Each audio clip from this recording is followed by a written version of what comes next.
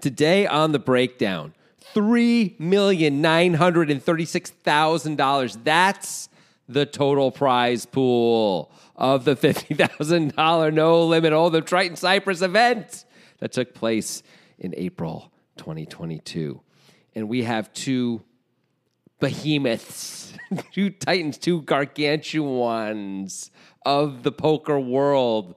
Michael Addamo, only the best player possibly of all time, and Chris Brewer, who undoubtedly has among the best hair currently in poker. As well as, he gets upset. And I like that about him. I like it.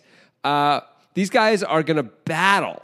And we're going to learn some things about both of them, actually, in terms of strategy. We're going to see some stuff that Michael Addamo does that, once again, will confound and confuse. It will amuse and befuddle. And it will take you down the garden path. And when you arrive, well, you may not like what you see.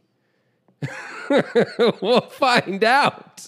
Grant just sits there stoically refusing to contribute to these openings. He will not say a word no matter what I do. I try. But we're going to get into it right now on the breakdown with Grant Dennison and Jonathan Levy.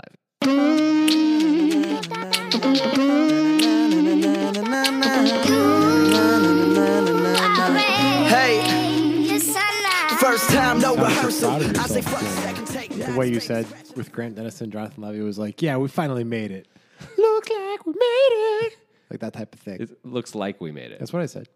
Is it? It sounded like you said, look at we made it. I said, look at we made it. That's what you said. You famously are not good at hearing words that are sung. Name any that. Should we do this? Yeah. Did you hear what I just said? I said, name any that. You're just gonna pave right over that as if I didn't do that? I was too busy already compiling a list. Go ahead. Hit everyone with the number one best of all time is, of course. Oh, God. I know what you're doing. Not everybody knows this song. No one knows this song. A lot of people know this song. No one. Okay, so they would make the same mistake. So there's a song called Pink Moon by Nick Drake. Nick Drake. Like pink moon, whatever. Pink moon. Yeah, it's good. Jonathan was convinced that he said finger moon. Not the entire time, just in one part of the song. Sometimes he says pink moon.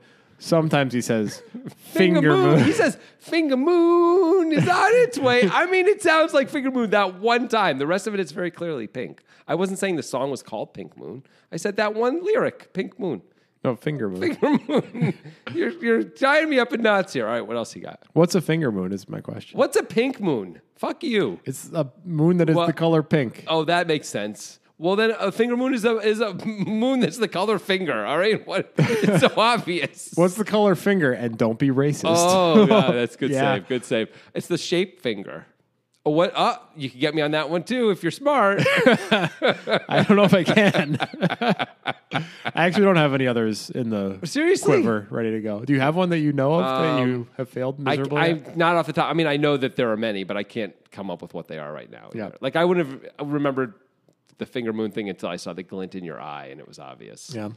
I know one from another person who's never going to listen to this podcast. I'm not going to say who the person is, but it's a friend of mine from college. Why wouldn't you say who it is? I don't want to embarrass them. But they're never going to listen. All right, go ahead. Yeah. It's just not fair to them. Is it Mitch? No, it's not. You don't even know this person. Oh, okay.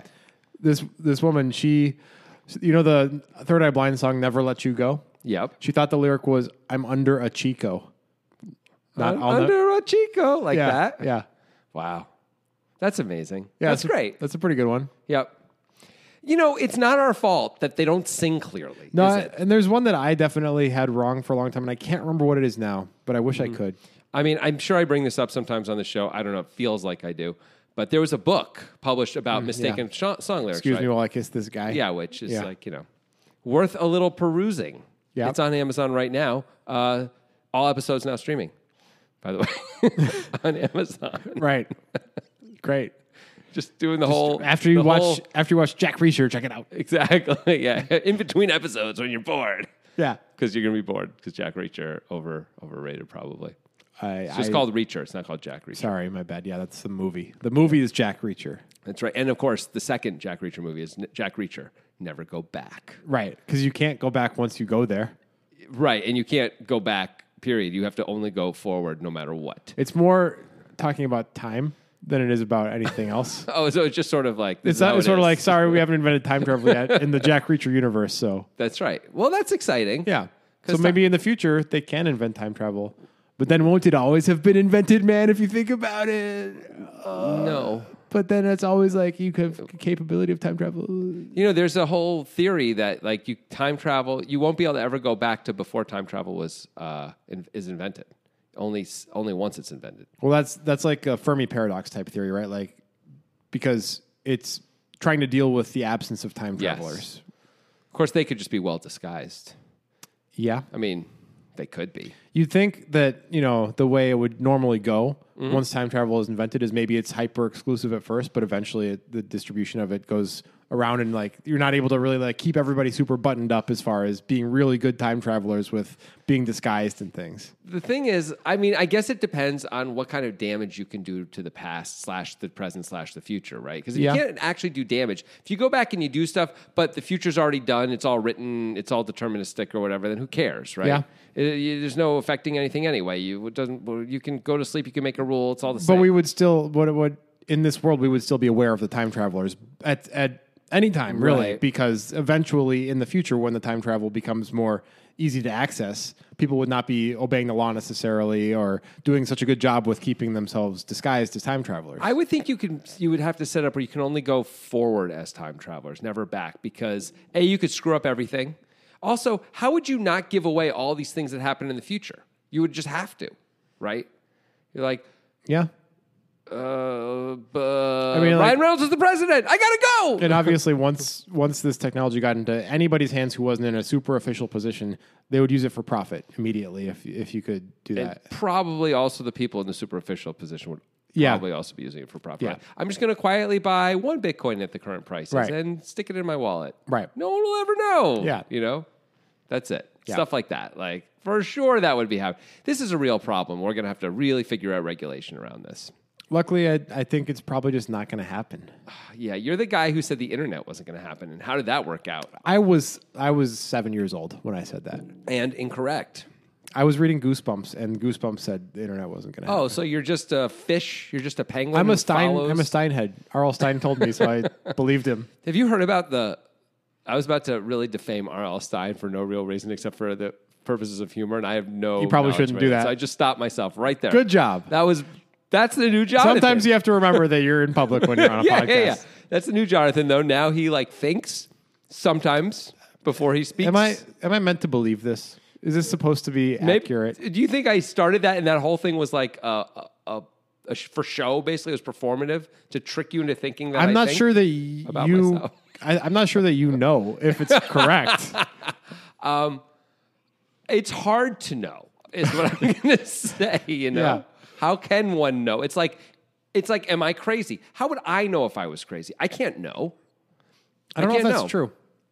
Really? It depends on how you define crazy, which is, like a hot button word these days. Yeah. Okay. So is insane better? I don't know what's better. Okay. Anyway, if you have some sort of mental disturbance that causes you to be viewed by society as different due to that disturbance, how about that? Let's go with that. Well, sure. I think that's one. I'm talking about full on hallucinations. The CIA is coming to get right. me, Like whatever. so, as an example, schizophrenic people Yeah. have those types of hallucinations Right. in bad cases, Right. And they are aware of their diagnosis and they are aware of their situation because it comes in waves. It's Right. It's not always. That's true. But that's not full on then. I don't know what you're talking I about. don't know either. That's just something I said. Yeah. Because I'm talking about people who are only living in the world of hallucination, basically. I think that may be a thing, but I think it may not also. Let's say it was, though. Then you wouldn't be able to tell. I suppose you're right. Yeah. I think it's got to be tough for people who are paranoid because how can you ever really know? Like, of course, everyone's going to tell you that what you think isn't true. Oh, right? Yeah, I mean, It's really kind of screwed up. extreme man. paranoia must be That's tough. just entirely debilitating. Yeah. It just like puts a stop to everything in your life. Yep. How could you ever do anything with that? Yeah, and then you walk around and you're like, Like the sky's after me. the sky. Yeah, not this guy. I'm doing a callback. Yeah, I saw it. Yeah. I don't know if anyone thinks the sky is after them. And that's ridiculous. Of course they do. Like somebody. Somebody does, Yeah. but very few people. As opposed to All right. people are after All them. right. How about individual clouds? people definitely think individual clouds are after them, or is in some way an ominous sign for them and bad, and like they need to get away from it. I want you to know right now, I'm really restraining myself. Once again, I second time on the show, I'm restraining myself. Don't pretend you're a saint. Restraining yourself. I'm restraining myself from accusing you of being a bad person right now, but I'm holding Why? off. Why? I'm holding off. Go ahead. No, it's too dark. I can't do it. I can't ruin you. You have a child now. Yeah. Something to protect. Yeah. Yeah. So that's all. Hey, I had thought of something that instead we could talk about rather than, potentially offensive musings on the human mind. This is what you do every fucking episode. We're doing something. The discussion is in whatever distribution of the quality of the discussion that we often have, which, there's a wide distribution, but we always have fun. Yeah. And eventually you always just have to find some way to shit on it.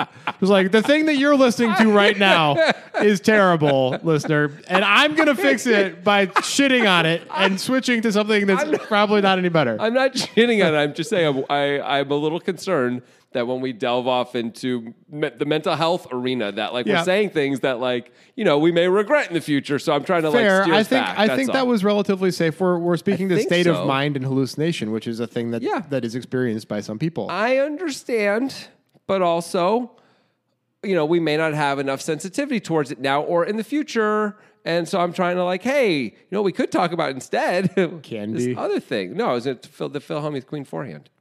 Again? Did we talk about it? We never talked about it. Did we never talk about the Of course we never talked about it. I guess we didn't. By the time this comes out, it will have been 2 months since the hand. But he's a dick. Sure, okay. That's not really the point of that part, though. That hand is not Phil Hellmuth being a dick. That's just Phil Hellmuth doing something. Oh, no, that hand's not him being a dick at all. No, but just him being a dick is literally three hands later, he opens ace queen, and a guy, I think, jams ace jack on him for 20 blinds, and Hellmuth calls, and the dude with ace jack wins, and Hellmuth berates him. Really? Berates the hell out of him. That's after he calls the all in with queen four. That's pretty good. Yeah. So that's the only reason he's a dick. Can we just say one thing about the Phil Hellmuth queen forehand or two? Just of course we can. That was an awful play. No kidding. He's a fucking joke.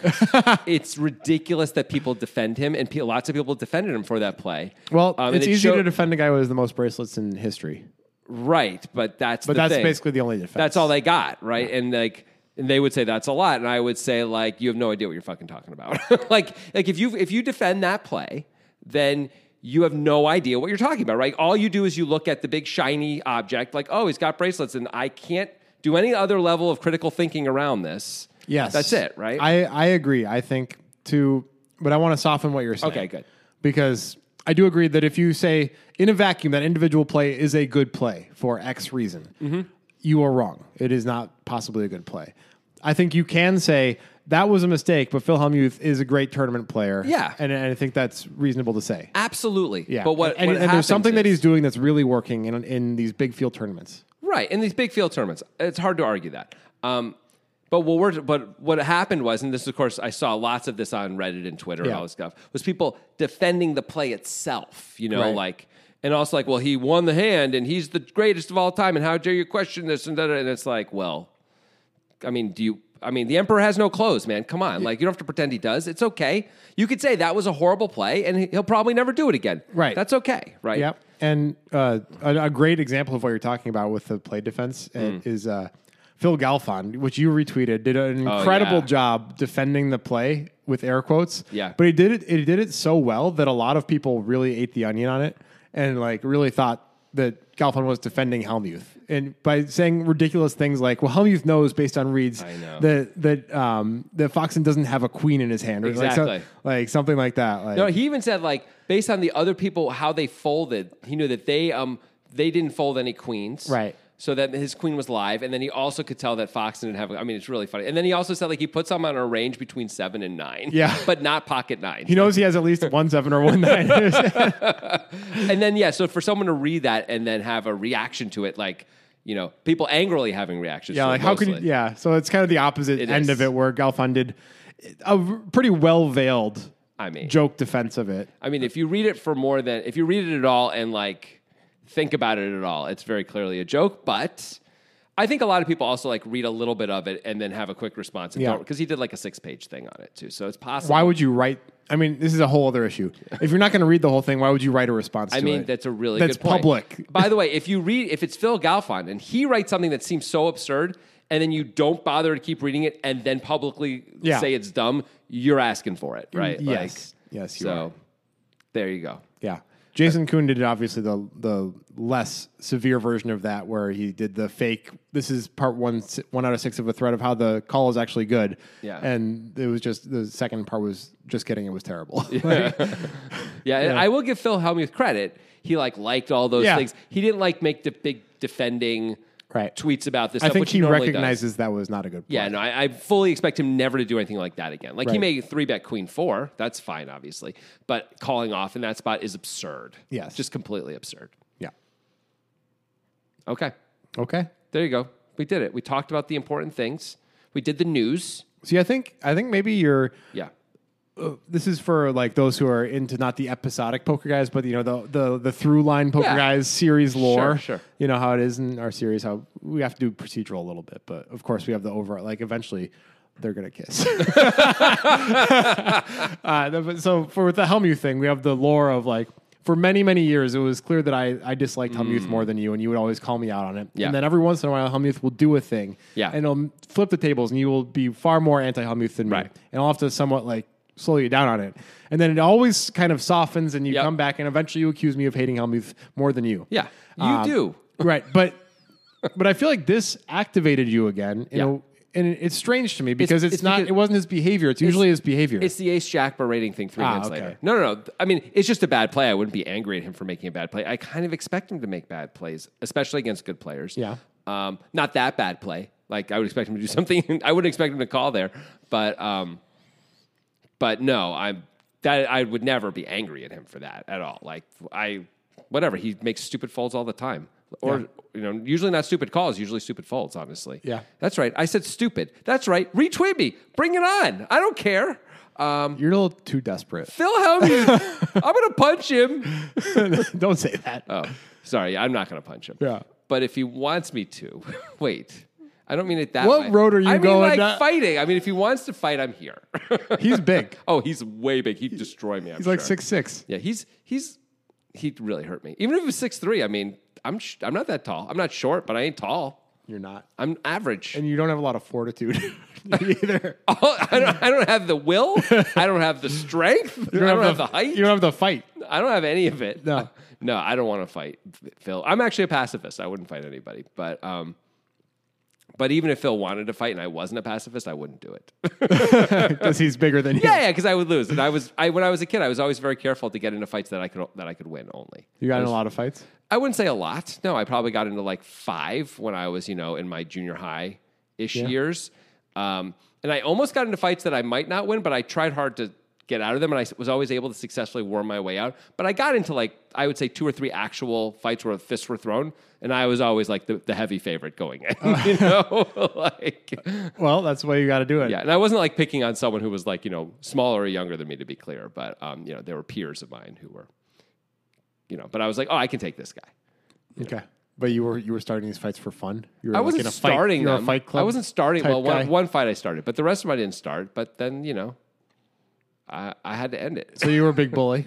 I was really not. I Huge was really bully? not a bully. Just like you're bullying When I was in 8th grade, I was the opposite of a bully. I was a super skinny, tiny kid who was, not feeling it. I was not there yet, I hadn't found my personality entirely. Everybody looks back at history differently. Yeah. Everybody who was bullied by you in middle school is like, oh, Jonathan Levy, that guy ruined my life. Yeah, you're doing 30 Rock right now. Think I don't see that. I actually do see that now. I didn't think that when I was doing that. So good job. The way to no, it's fine. Derivative, or is it just straight theft? Plagiarism. I'm not sure. I'm going to go with plagiarism in this one. Plagiarism. I feel like you don't have a good grasp of the law then, if that's what you're going to go with there. Oh, we're going law. You're getting lawful. Plagiarism is a legal term.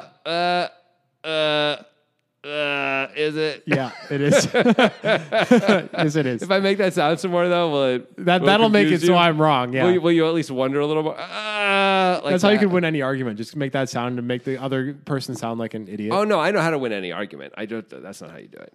Was it take your pants off and they run away? Is that winning though? I mean, yes. It's ending the absolutely argument. no. It absolutely is winning. No, the way you win any argument with anyone at any point is you say that sounds suspiciously like something Adolf Hitler would say.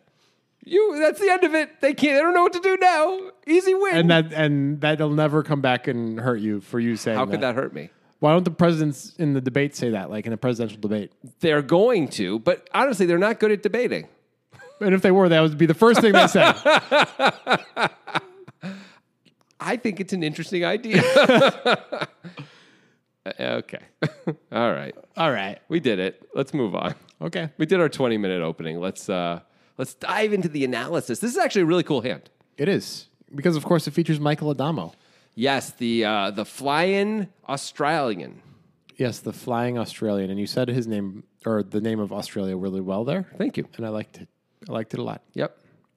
What was it that one of the suggesters here, Philip Ruthard, on Discord, he said something about Addamo, and I think that was a good way to describe him. It was just a good word for him, but I can't find it now. Yeah, I can tell you're really filling in here. Well, while you do that, what I'm going to do is I'm going to tell everyone's Hendon Mob situation. So actually, let me break down the tournament a little bit too. So it's a $50,000 buy-in. There's 82 entries, about a $4 million prize pool, and 11 places get paid. But this is like day one, so it's not as big a deal. Except this is going to be a big pot, so it does matter. And you may be saying to yourselves, it's Michael Addamo and it's Chris Brewer. I have a sense about Michael Addamo. Like you probably have a sense about Michael Addamo's Hendon, right? Yeah, I mean, I know me. It was 14-ish million back when we did an Addamo Schindler hand. Mm-hmm.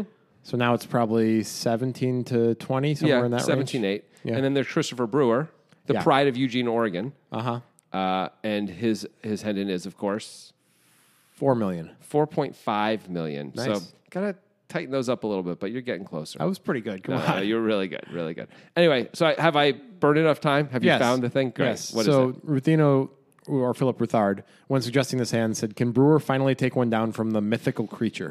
And that's kind of what Addamo does feel like these days. A mythical creature. I like that.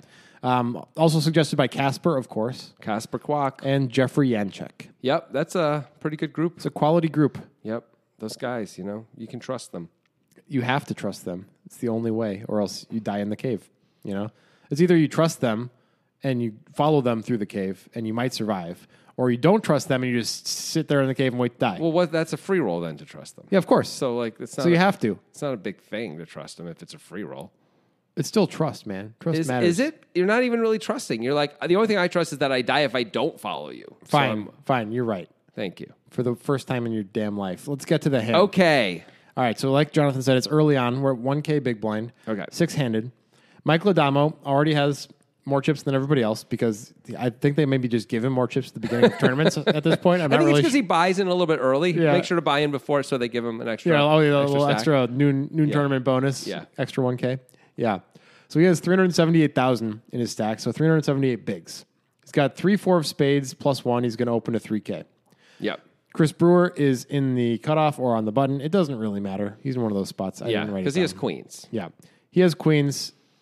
I didn't write that down either.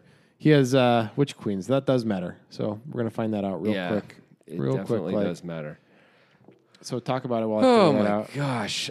Once again, shitting on everything. You're just ruining the show. This is the worst show we've done in a while, and it's because you're just like not ready. You're not prepared. Grant's lack of preparation. You did nothing.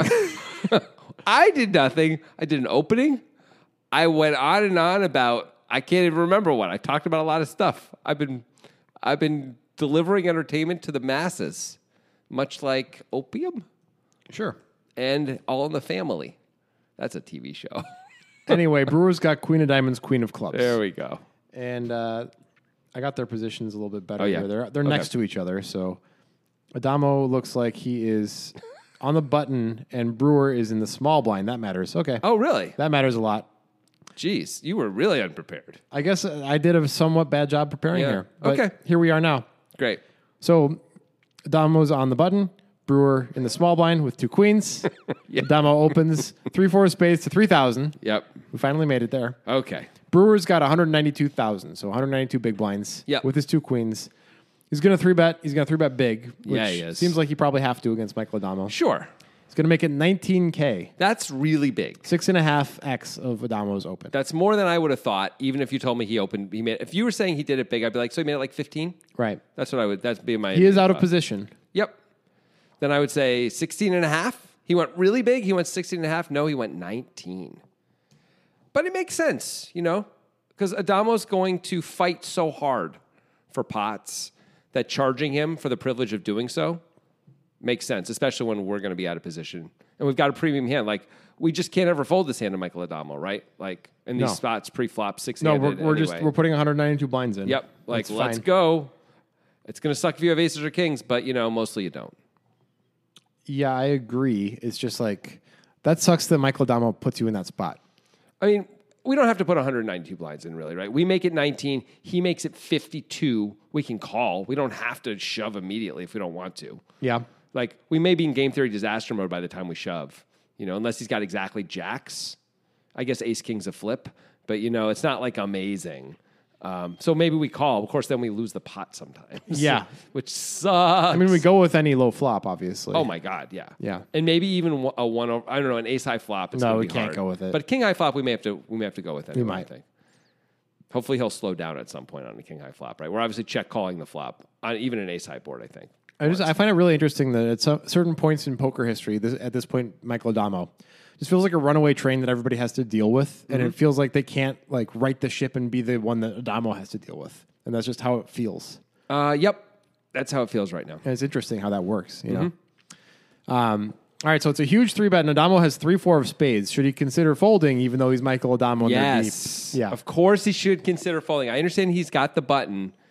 But the stack to pot is not going to be great for this hand, right? Like, Brewer's going to have like 170K or something. Yeah, right? and there's going to be 40K in the pot if Addamo calls. Right, we're like 4 and change to 1, 4 1/3 to 1, 4.5 to 1, something like that. Yeah. That is really not good for this hand. I know we're Michael Addamo. Maybe that's enough. I think it is. But, mostly everyone should fold when Brewer makes it this much, right?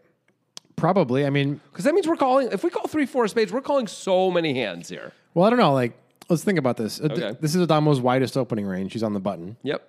So there's a lot of hands he can fold. Like, he probably opens Jack 7 off, right? He's going to fold that. I don't know if he opens Jack 7 off at this level. Maybe he does. There's an ante. Oh, okay. Yeah, 500. That helps. 501K with a 1K big blind ante, and we're 6-handed, so the ante's more valuable. Yeah. I still don't know if he's opening Jack 7. He's certainly opening Jack 8. I mean, Right. no question. I mean, there's a lot of unsuited garbage in his range. Any king high, stuff like that. Even king 4 suited is like a worse hand to call with one deep than this, probably. Yeah, probably. So, I mean, there's a lot of hands he can fold and still call with this. Yeah. Even so, with the price we're getting, we could probably fold this one too. And probably a bunch of others, Yeah, but Like, we could call with like 7-8 of spades and 7-8 suited and stuff like that. We don't have to call with the worst suited connectors, which this is, of course. Got to be, I don't think he's opening 3 deuce of spades on the button. I don't know. doubt it. Michael Addamo but does. But even if he is, fine. The second Yeah. worst, I think he should be folding those hands in a vacuum. He's Michael Addamo. I'm not saying for him, maybe it's different. But it would seem like, it's weird to me that I'm surprised he calls. Let me say if that. you are in this setup and you have 3-4 of spades and your opponent Yeah. makes it 6.5x, you should probably fold. Yep. The only way I don't fold is if my opponent is such a huge fish, where they make such massive mistakes post flop that it's an easy call. Maybe right? to Michael Addamo, everybody is that. Maybe you're right. That seems unlikely. It does, but he's so successful over the past Yeah. year and a half or so. I mean, the one cool thing about calling here is, how is Chris Brewer ever going to put us on a hand like this? Right, and I think maybe there's some metagame stuff here too, because Michael Addamo is obviously playing all of these high roller things, so it's a heavily iterated game with all of these players. That's true. It's pretty cool to have all of the board covered, and he pretty much does. I'm sure he calls with aces sometimes here too. Yep. I would guess he does, at least sometimes call with aces. But yeah, he's definitely got the board covered, that's for sure. And of course, everyone gets to see, because this is going to be a streamed event. This is the Triton. Everyone gets to see that he's got this in his range that he calls with, which means, one, you're just going to be a little less excited to 3-bet him light. Yeah. Right? Because it's like, he's going to have position on me, he's not going to fold, and he's going to make my life hard post flop a lot of the time. Right. That So, ace 4 off feels like an auto 3-bet out of the small blind, but then Adamo's opening, and you're like, why toss would it. I do it if he's going to call and just outplay me? Right, like the whole point is he's supposed to fold a lot pre-flop, Yeah. and if he's never going to frickin' fold, like I have to have better hands to do this with. So there could be some pretty big metagame impacts here. Yeah. And it's not like he just calls and then doesn't do anything. We've seen him make huge moves all the time. Yeah, we might see that here. Something's probably gonna happen since it's a breakdown hand. Yeah. Yeah. So I agree with you. In a vacuum, if you don't know anything about the players, you should be folding in this spot. My God, yes. But Michael Addamo probably navigates among the best of anybody post-flop in the tournament world right now. And has massive confidence and is also playing a metagame that includes scaring his opponents into not taking huge actions against him with weak hands. That might be the case. Yeah, I guess. Or he's just like, it's early in the tournament. I want to take a few more chances too. Could be that. Could be. Try and play for big stacks early because he feels like once he has he already has one. Well, as he gets a bigger and bigger stack, he can just bully table. He can bully people. Yeah, that might be a big part of his strategy. I mean, the whole idea of like playing big early to try and get a lot of chips and then running over your table forever is a reasonable thing if you've got the skill set for it. And I think it's a reasonable thing in these tournaments. I don't think it's a reasonable thing in the main event or the monster stack or anything like that. Well, I think in the main event, maybe. People are pretty scared in the main event. But it doesn't... what I'm talking about is that's a much more viable strategy in a small field tournament. Oh, of course. Yeah, you can't do it for 7 days. Of course you can't. Unless you're Jamie Gold. But you basically can't do it for 7 days. Yeah. Right. And there's so many ebbs and flows in a big field tournament that it's just not going to be as effective even if you do accomplish it. Yep. You're totally right. I mean, we have 82 entries total in this event, and this event just isn't going to last very long, right? Yeah. It's like a 2-day thing, and I think the idea of just doing lots of things for the metagame, I like your point. So Chris Brewer just doesn't want to like play pots with him, doesn't want to 3-bet him light. It's going to make it very easy for Michael Addamo to play against Chris Brewer and everyone else for not just this tournament, but period. Yeah. So that's cool. It is cool. That said, but wow, Brewer's getting a lot of value right now with his queens. Yep, because Addamo does call, of course. Of course he does.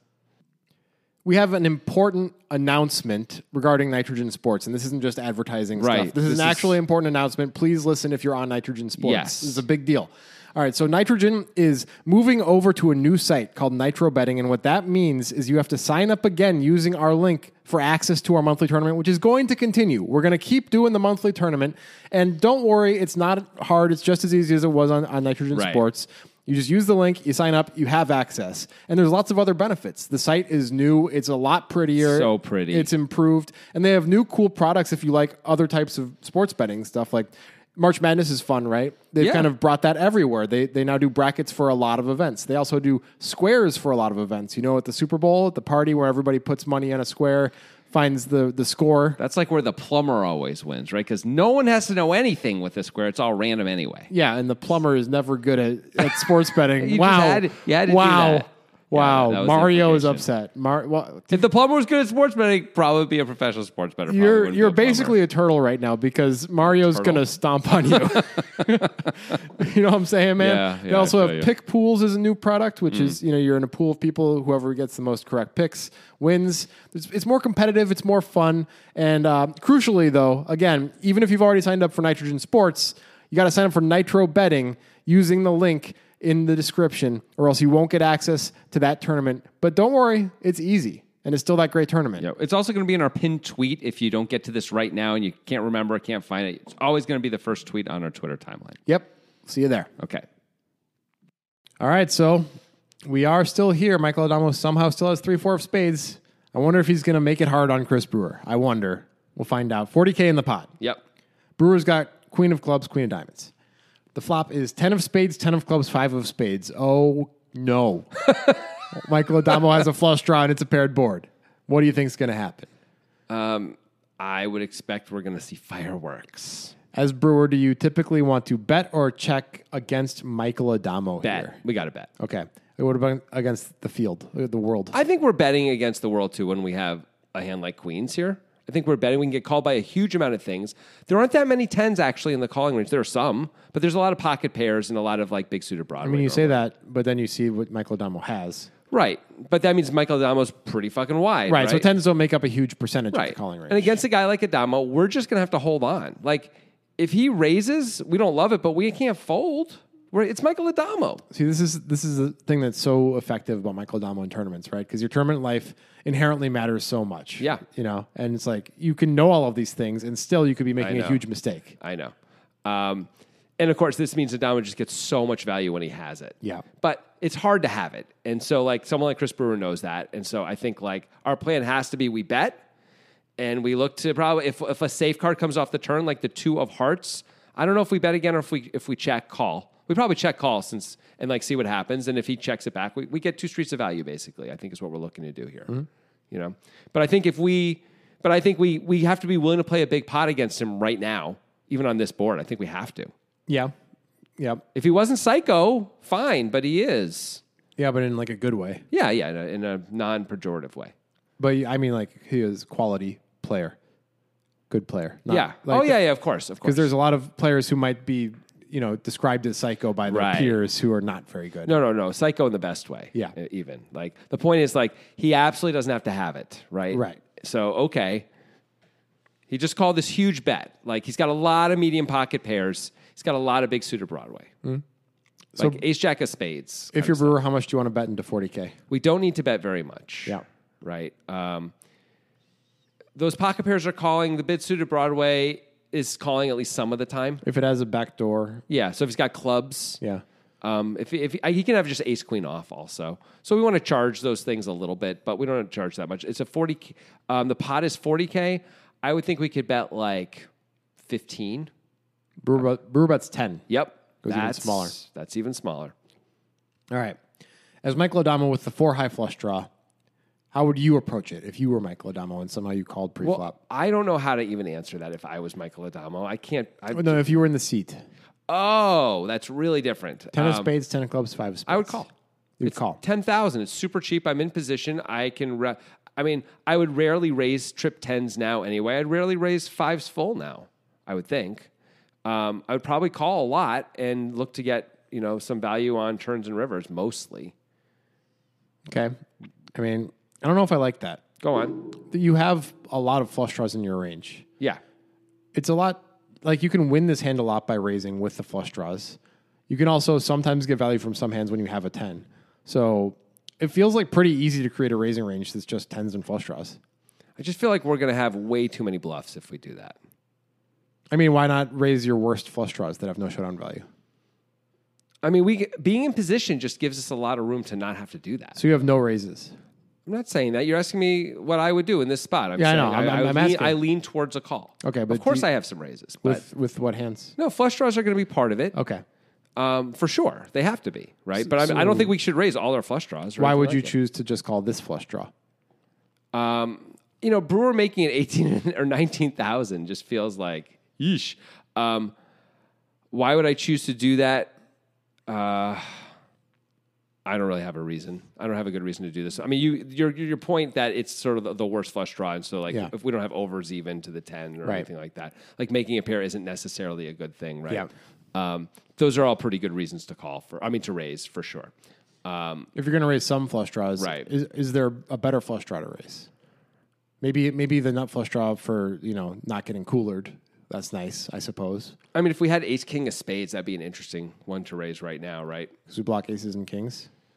Actually, maybe it's a bad one to raise. We block aces and kings, which is good. So usually we're in a flip more that we're ahead, like percentage wise, if we get it in right now on the flop.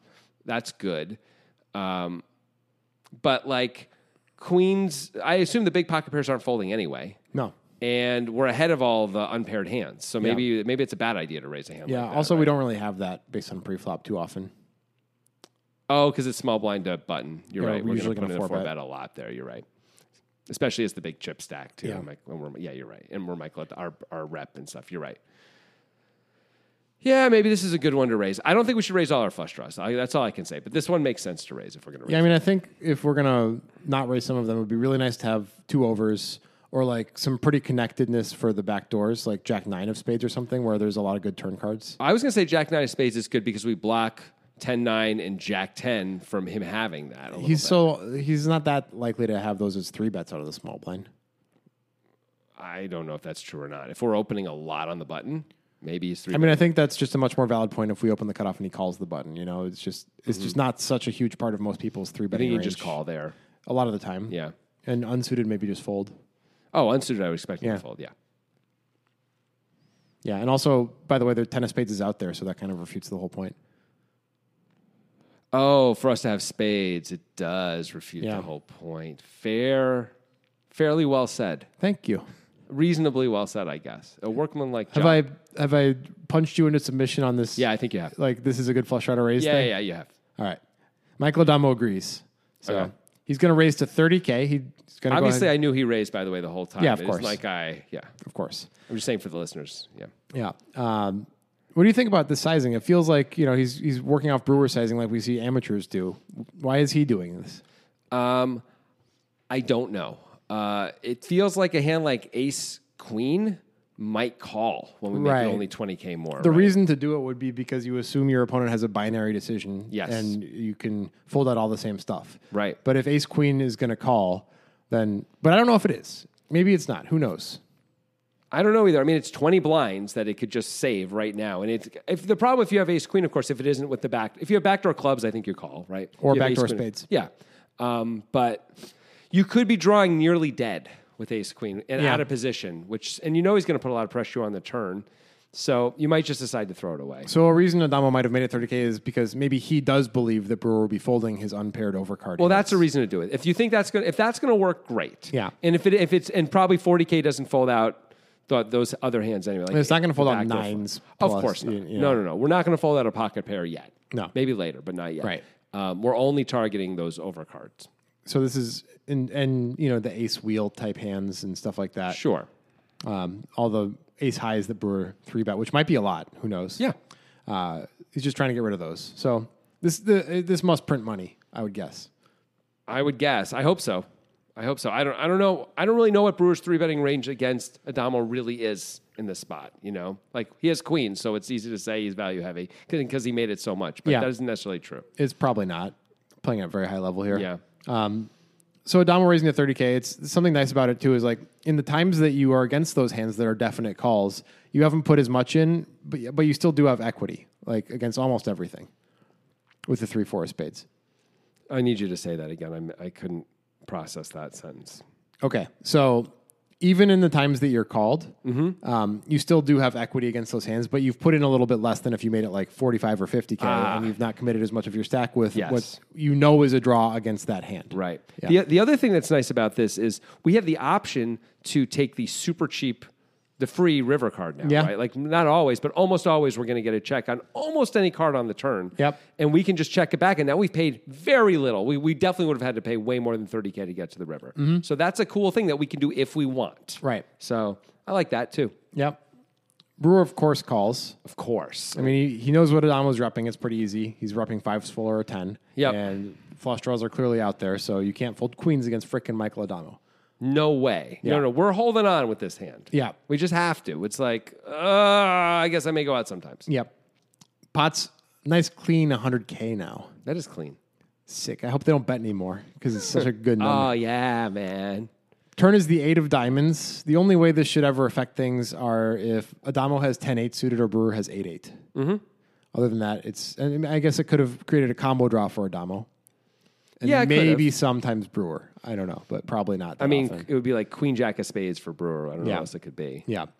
Brewer checks. This is one of the values of Adamo's raise, right? Like Yep. Adamo put in 30K on the flop. What would Brewer's bet have been on this turn card? I mean, there would have been 60K in the pot. I think Brewer would have bet at least 40 to 45, Yeah. right? Yeah, so instead Adamo put in 20K. That's assuming Brewer doesn't check because the board is paired. Like he might sometimes check to check call instead of betting. But I think mostly he's going to bet against Addamo Yeah. specifically, right? Yeah, you'd think. I think. I would guess he would. So Brewer checks. Yep. As Adamo, do we keep going or no? I mean, You take the free river? okay, because we raised and he called, we believe that means there aren't that many overcards left, right? Right. There's a few, and that we could get folds from. The There's ace, queen like of spades. Sorry, or- not the ace. Or the ace X with the ace of spades. Or the king, queen of clubs? Yep. Those are the kinds of hands. Yeah. Everything else is probably calling again unless we bet really big. We could bomb it, I guess. Yeah. But I don't even know if that's going to work because we're Michael Addamo, and we know we're Michael Addamo. We know our image. So my initial inclination is to check here. Yeah, but then you're not Sean Wintering. Exactly. And And Sean Wintering obviously, everybody in the audience knows what I mean. We don't have to explain it at all. but go ahead, Justin, for the All new right, list. so Sean Wintering, and this is going to be a new breakdown term, I think, that we're going to use Yeah. for some things. He seems to be on the forefront of what we've seen a lot of the high rollers doing, which is betting in spots where you don't always historically see bets from good players in order to keep their options open in future streets, basically to become uncapped for the entire hand. Exactly. Yeah. Like if you check here as Addamo, you're saying I don't have a 10. If I don't hit my card on the river, I can't win this pot now. Yeah. Basically, right? I got to hit a spade, otherwise I just can't win, which isn't great. Yeah. So by continuing here, first of all, we do fold stuff out, but second of all, we have the option to say like, I have it, bro, and put Brewer to a real decision. And you win a big pot in those spots instead of, slowly chipping away at yourself by always taking the free river and not getting there frequently enough to build a stack that lets you dominate the table. Right. And of course, we do get there 20% of the time too. Yeah. So like we can get called and win. It isn't like we have no equity bluff. Right. Assuming our spades are good, which I think we would assume. Right. So Addamo's going to Sean Winter. Yeah. Which, I'm really coming around on that line as a thought process against good players. I don't think it's necessary against bad players because they're not going to understand if you're uncapped, right? Yes, like, that's right. This is for when you're playing players who understand what you're representing and if you actually can have those hands. Mm-hmm. It's very important to not use it against your general poker playing public, right? Yeah. Because then you're just putting in 32K without needing to, which is what Addamo is doing. He's betting 32K. Brewer can't do anything but call, right? I mean, 32K, hold on, is incredibly small. Yeah. He raised to 30 on the last street. He made it 32 now. That's a piece of Sean Wintering. The Sean Winter breakdown we just did on Monday, this sizing is massive compared to that. Insanely huge. That's true. That's true. It's more than 10% of the pot, man. And if we look at it from the point of view of you want to make sure you have fold equity on the river, you just can't bet that much on the turn, right? Because Brewer's going to find himself pot committed if we're not careful. Yeah. Right? So I like this in that it keeps his options open. He can still potentially get a fold on the river or get there, by the way, and get paid on the river. Either one of those things could happen. But because there's going to be, with a call, which of course Brewer's going to end up calling here, there's going to be 164K in the pot, and Brewer's going to have 111 left. So Brewer can still find a fold sometimes with some of his hands. But like if we made it 60K and he called, now Brewer's got 80K left, and the pot's going to have 220 in it, and he's never folding, whatever comes. Yeah. So that's another place where even putting in 32 is do we really have enough fold equity? But Addamo knows this guy. Addamo is pretty clean with his sizing. If you remember that Justin Bonomo hand we did at the final table of the World Series high roller, and he sized the turn such that it was an exact pot-sized bet remaining on the river. This may be also why he made it so small on the flop. Yeah. So he could bet tiny on the turn and still have the shove, a big shove play on the river. I wonder if one of the things that we've mentioned but have overlooked as a major superpower of Addamo is the way he games out his sizing. It might be a really big deal for his success. It's funny because I would think, were I in Addamo's seat, well, if I raise here on the flop, now the pot's going to have 120K in it, and it's going to be hard. I guess I can shove turn, but that's kind of the only play I have left. There's no tiny bet here on the turn that's going to be reasonable. That's the way I would think about it. But he's like, of course there is. So all of these things, it's the simple action of continuing to bet was the Sean Wintering, but also the sizing is the Sean Wintering. It's all about having more branches on the game tree for you in the future, right? And you're robbing yourself of that with your traditional thinking. That's right. And the high rollers are figuring out that they are allowing themselves this.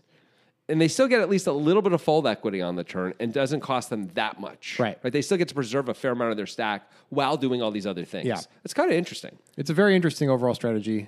Again, this is only going to be effective or needed, at least, at high levels when you're playing against good players. You can see how this works, though, as opposed to all these passive lines that I keep saying, my inclination is to call. My inclination, where we don't have any chance to get Brewer to fold. Right. Now, everything is a chance to get Brewer to fold, along with all these other things that are happening, too. You can see why this is effective. I can see why it's effective. I think it's a soft revolution happening now. Yeah, maybe. In the high stakes. Yeah. Soft revolution. That's good. Stop revolution, yeah. Revolution. Yeah. I meant to say it even though it came out as resolution. Yeah. But I meant to say revolution, and I do like that. That's the name of an album. It is actually the name of an album. Oh, it is? Oh, okay. Now that I think about it, it is. I think by the band Stars, if I'm correct. So you once again stole or plagiarized legally?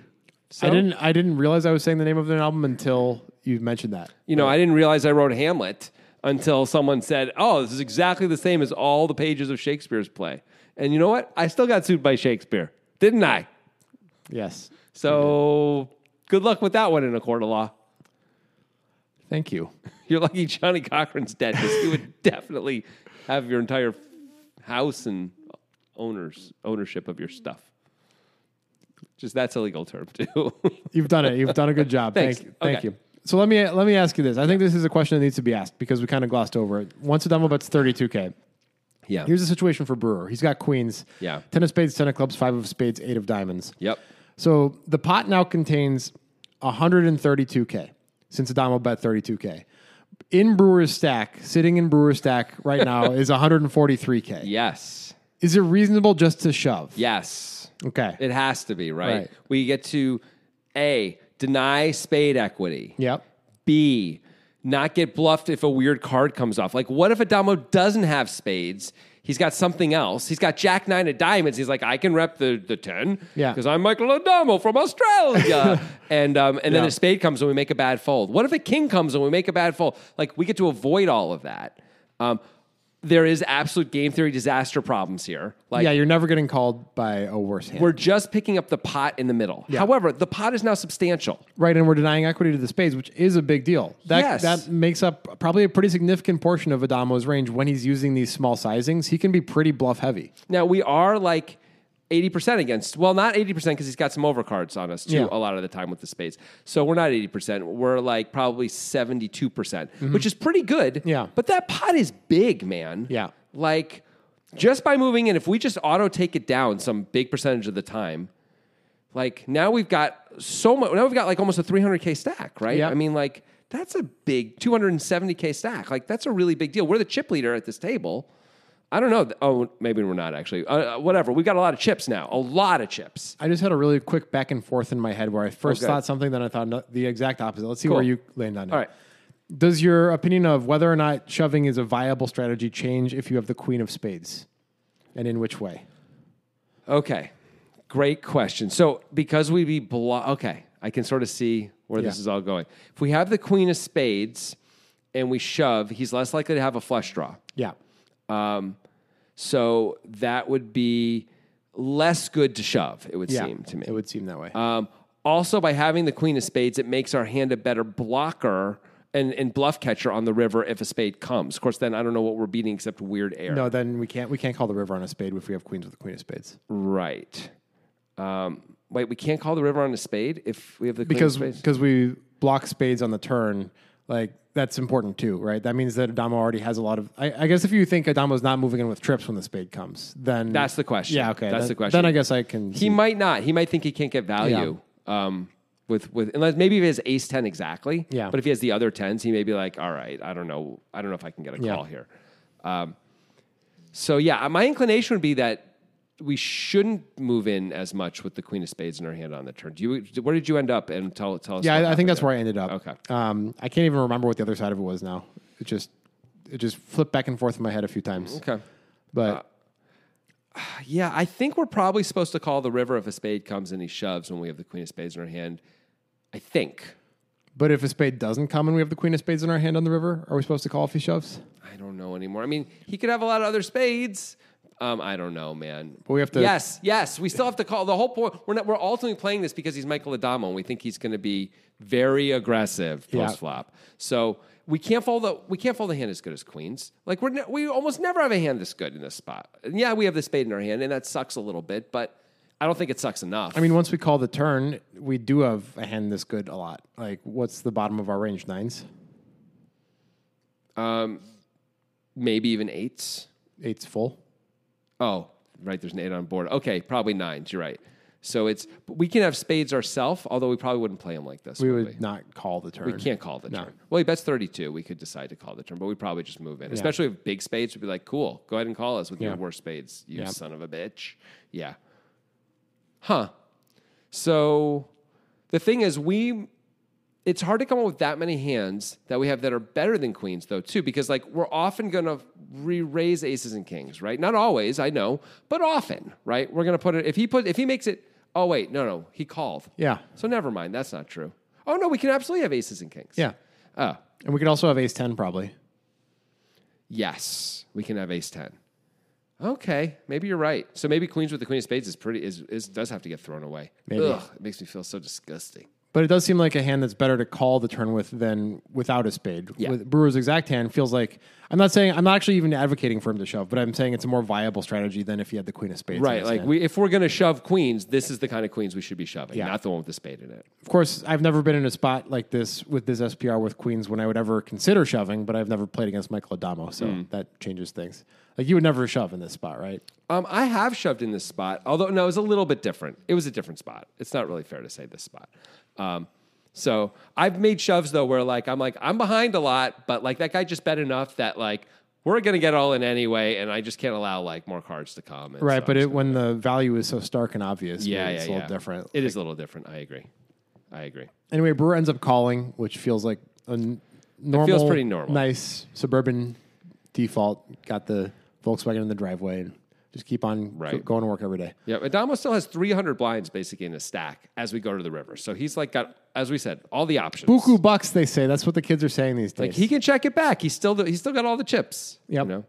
We'll see what happens. 164K in the pot. Brewer has 111 back. Yep. River's the ace of hearts. Thank you, poker gods, for the most interesting card type. The non-spade ace is by far the most interesting card. I agree. On the river. I agree. And my guess is Addamo is giving up a lot on this river, but maybe not on this card, not on this river card, but like coming in once he gets called for 32. It's pretty clear Brewer's got mostly big pairs, right? That he's probably snapping us with on the river if a safe card comes off, right? In this hand, we actually talked about the river before we started the podcast. We did like the most talking about the analysis of the hand before the podcast than we've ever done. Oh, yeah, we did. That's right, we did. Because we spent 2 minutes talking about it before the podcast, where often we spend no time at all. Because, it was good. It was actually a good thing to talk about, though, because, I mean, we could have, I guess we need to replicate it. We would have done it here. Well, let's tell quickly what happened. Again. So Brewer checks, of course. Of course. Addamo moves in. Of course. For 111K. And originally I said, like, I mean, does Addamo really ever have ace X of spades here and move in? Like, and I said, of course he does. You said, of course he does. I was like, oh yeah, Brewer has like almost no aces because he can't have the flush draw himself. He only has aces full. That's one combo. Yeah, and so if Addamo has ace 7 of spades, of course he moves in. Yeah. If Brewer has a 10, so be a good job, you got me, right? Other than that, like you're safe. Well, I mean, the question is this: if Brewer's going to fold hands like kings and queens, then and call with tens. Actually, Addamo shouldn't be moving in. Well, that's true. So maybe I can push back a little bit on this now that I originally agreed with you once you said that, but now I'm thinking about it more. Like, what hands can Brewer call with? I mean, maybe Brewer just decides like I'm calling with queens here. Yeah, but you can see how that's hard to do. You can. I mean, this is a really weird spot.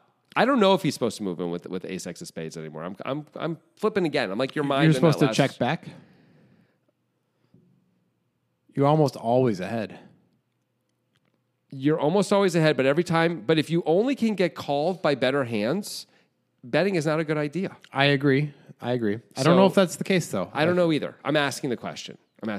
Like, what does Brewer do with? Well, queens is a good one, right? He's got queens. All right. Well, let's talk about it. Yeah, good. How should Brewer approach this with queens? Man.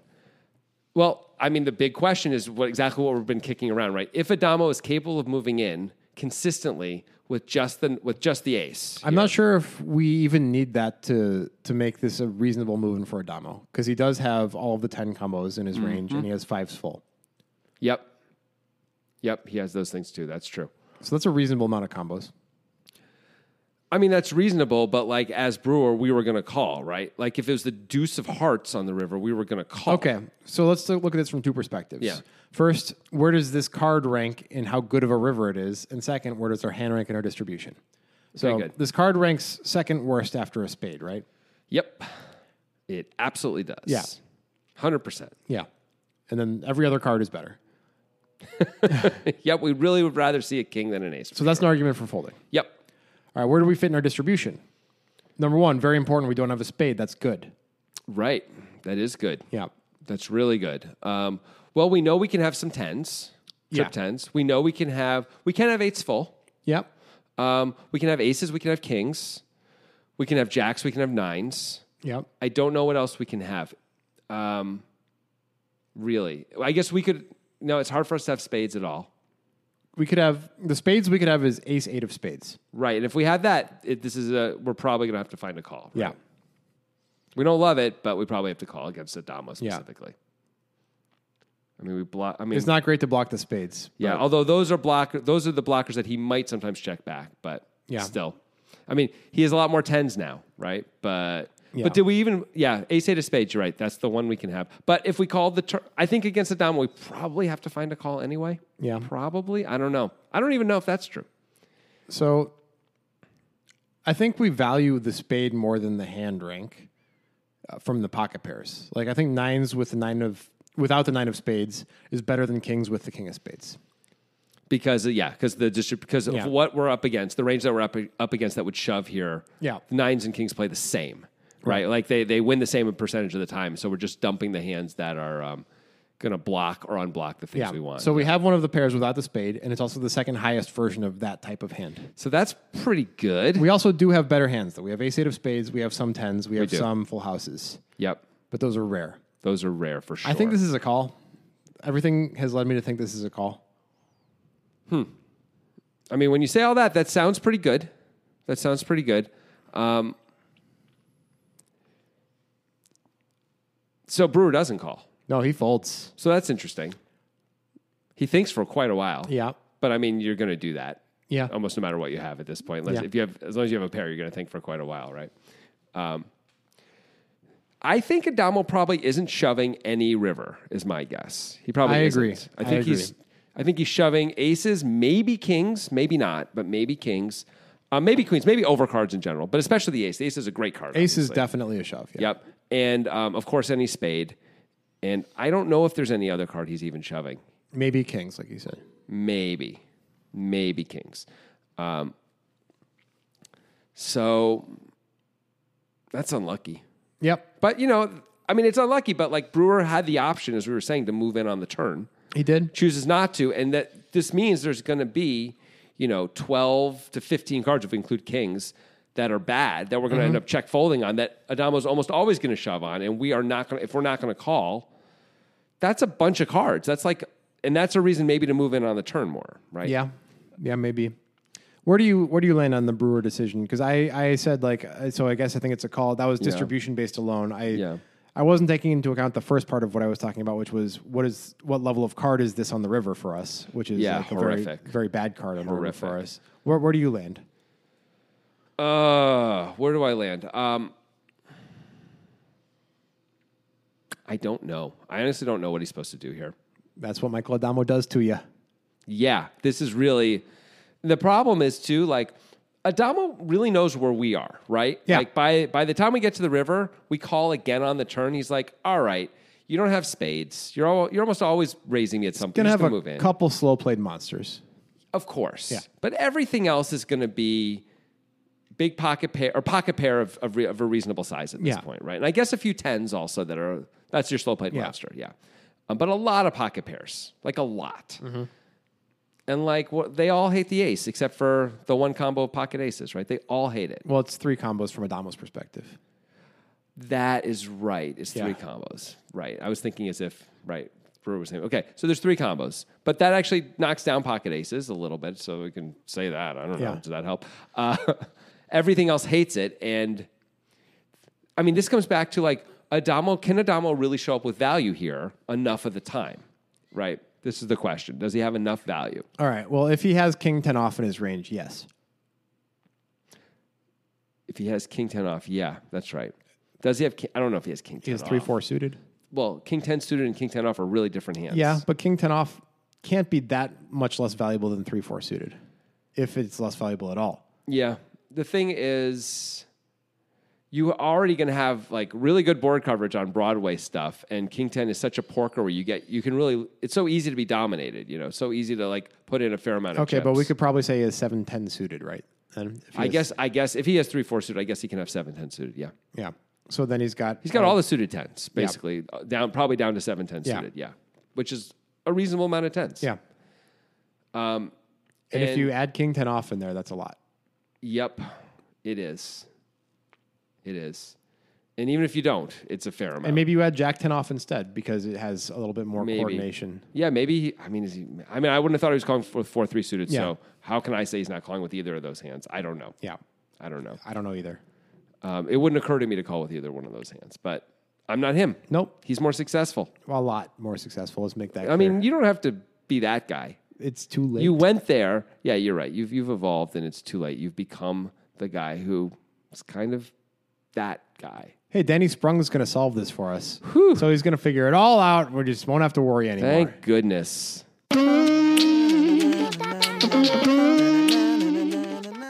On the flop, Okay. Brewer should bet and should use this size. None of that Cool. is surprising. Danny did give Brewer the option to bet 3/4 pot. Pio did not like that idea. Great. Addamo's hand is preferred as a call. Raising is fine, but Pio prefers to call with this hand. Maybe he prefers raising like the backdoor flush draw or something instead, something with less equity.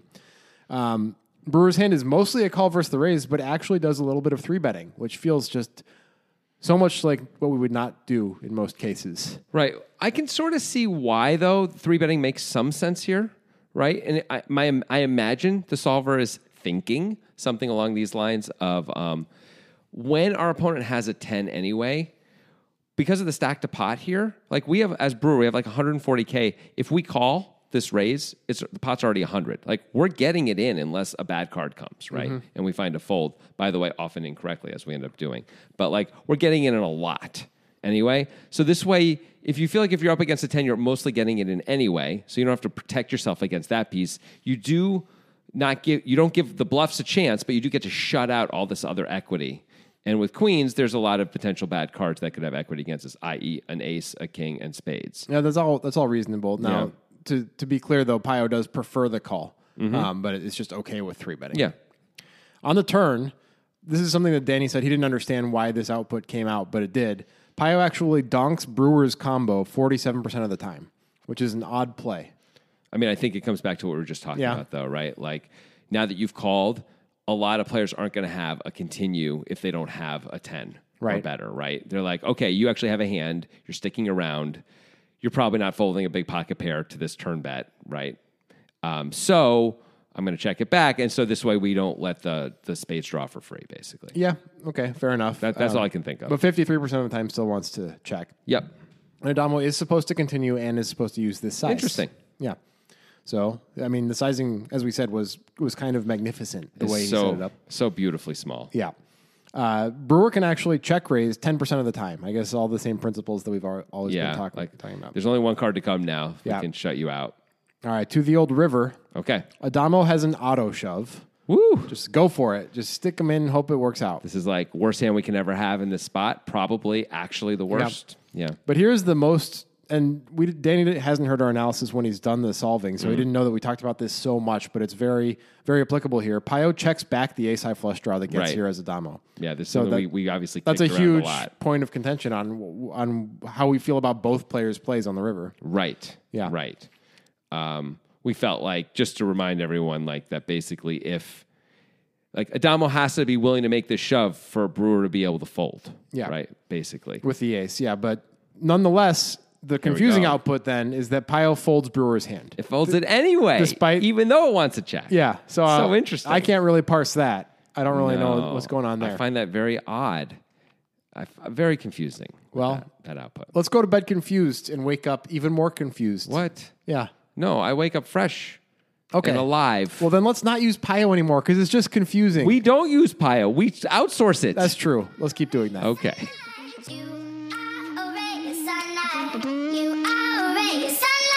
Music is my sunlight, and all I need is one mic. And I can show every single MC how it's done right. Every time I come by, I'm bound to leave them tongue-tied. I'm sipping on liquor, a quitter is what I'm not. We got one life, and I took a minor break, but I'm back to claim the throne. And gonna be traveling the globe, and still have time to make it home.